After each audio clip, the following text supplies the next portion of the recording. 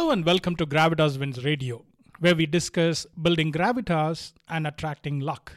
I'm so excited for this episode. This is the 50th episode of Gravitas Wins Radio. I started the podcast as a monologue, then I interviewed people. Now it's a mix of both. There are no ads in this podcast. There is no direct income stream from this podcast. It might seem I'm wasting my time on this podcast. I thought so too. That's why I dropped it last year. But there are always second order benefits.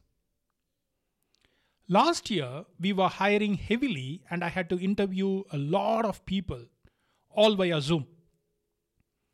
Many people told me it was their best interview they attended. I felt good hearing that. But when I heard it from more and more people, I started to think, what is going on here?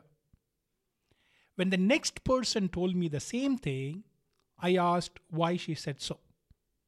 She said, you asked questions from what I had done, you didn't try to put me down, and you let me explain in my own words. That is when it clicked. This is something I learned from interviewing guests on the podcast. When I started to interview guests for podcast, I asked for tips from others who ran successful podcast interviews. They said three things. Be curious about their work, ask questions and shut up, make them feel good. It looks like I applied those skills to hiring interviews. What I have realized is there are no boundaries between hobbies and work. No doors between personal and professional lives. What we do at home echoes at the office and vice versa. This is true of writing as well. When I graduated from college, I couldn't speak or write a single sentence in English properly. To improve my communication, I wrote in private. When the internet came in, I started publishing essays online. My writing and speaking improved so much over the last decade. Along with it, my thinking improved too. After all, clear writing requires clear thinking.